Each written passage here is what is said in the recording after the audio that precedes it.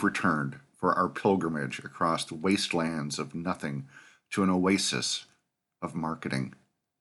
Boy, that sounded better in my head. I have to really stop recording these things when I haven't had enough coffee. We're back for episode number 93 of 3 Radio Promotions in 3 Minutes, the weekly podcast where we explore 3 radio promotions that you might not have heard of, or maybe nobody has heard of, and maybe that's a good thing, and maybe it's just something that popped into my head, and I sent it out to my clients. But 3 ideas that you can stick on your radar and maybe have some fun with and make some money off of. 3 Radio Promotions. Idea number 1, Goatember. Goat, of course, being greatest of all time. It is a rare weekly publication in most markets that doesn't do an annual best of. So why not do a radio version of it? But you have to have some more fun. It can't just be the best coffee house. Maybe it's the best place to park for free near some big annual local event like the state fair.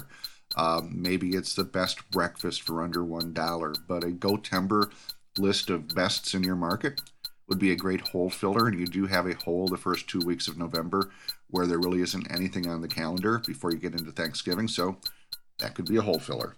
Idea number 2, the Treat 16. If you go on social media, you just have to look and see what people are posting and talking about, and they post and they talk about food. KXKY in San Diego just did a school lunch bracket with retro lunches that their audience had dined on when they were attending school in San Diego back in the 70s and 80s.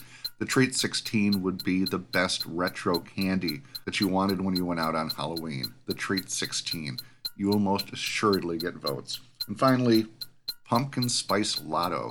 We are now in the pumpkin spice era of the year, and it is everywhere and people are drinking it. I personally can't stand the stuff, but that's just me.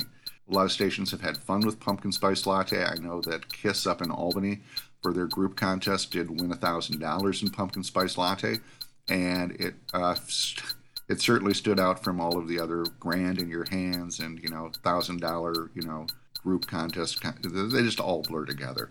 So Pumpkin Spice Lotto would be giving out gift cards to places in your market that serve the stuff, but also some lottery tickets.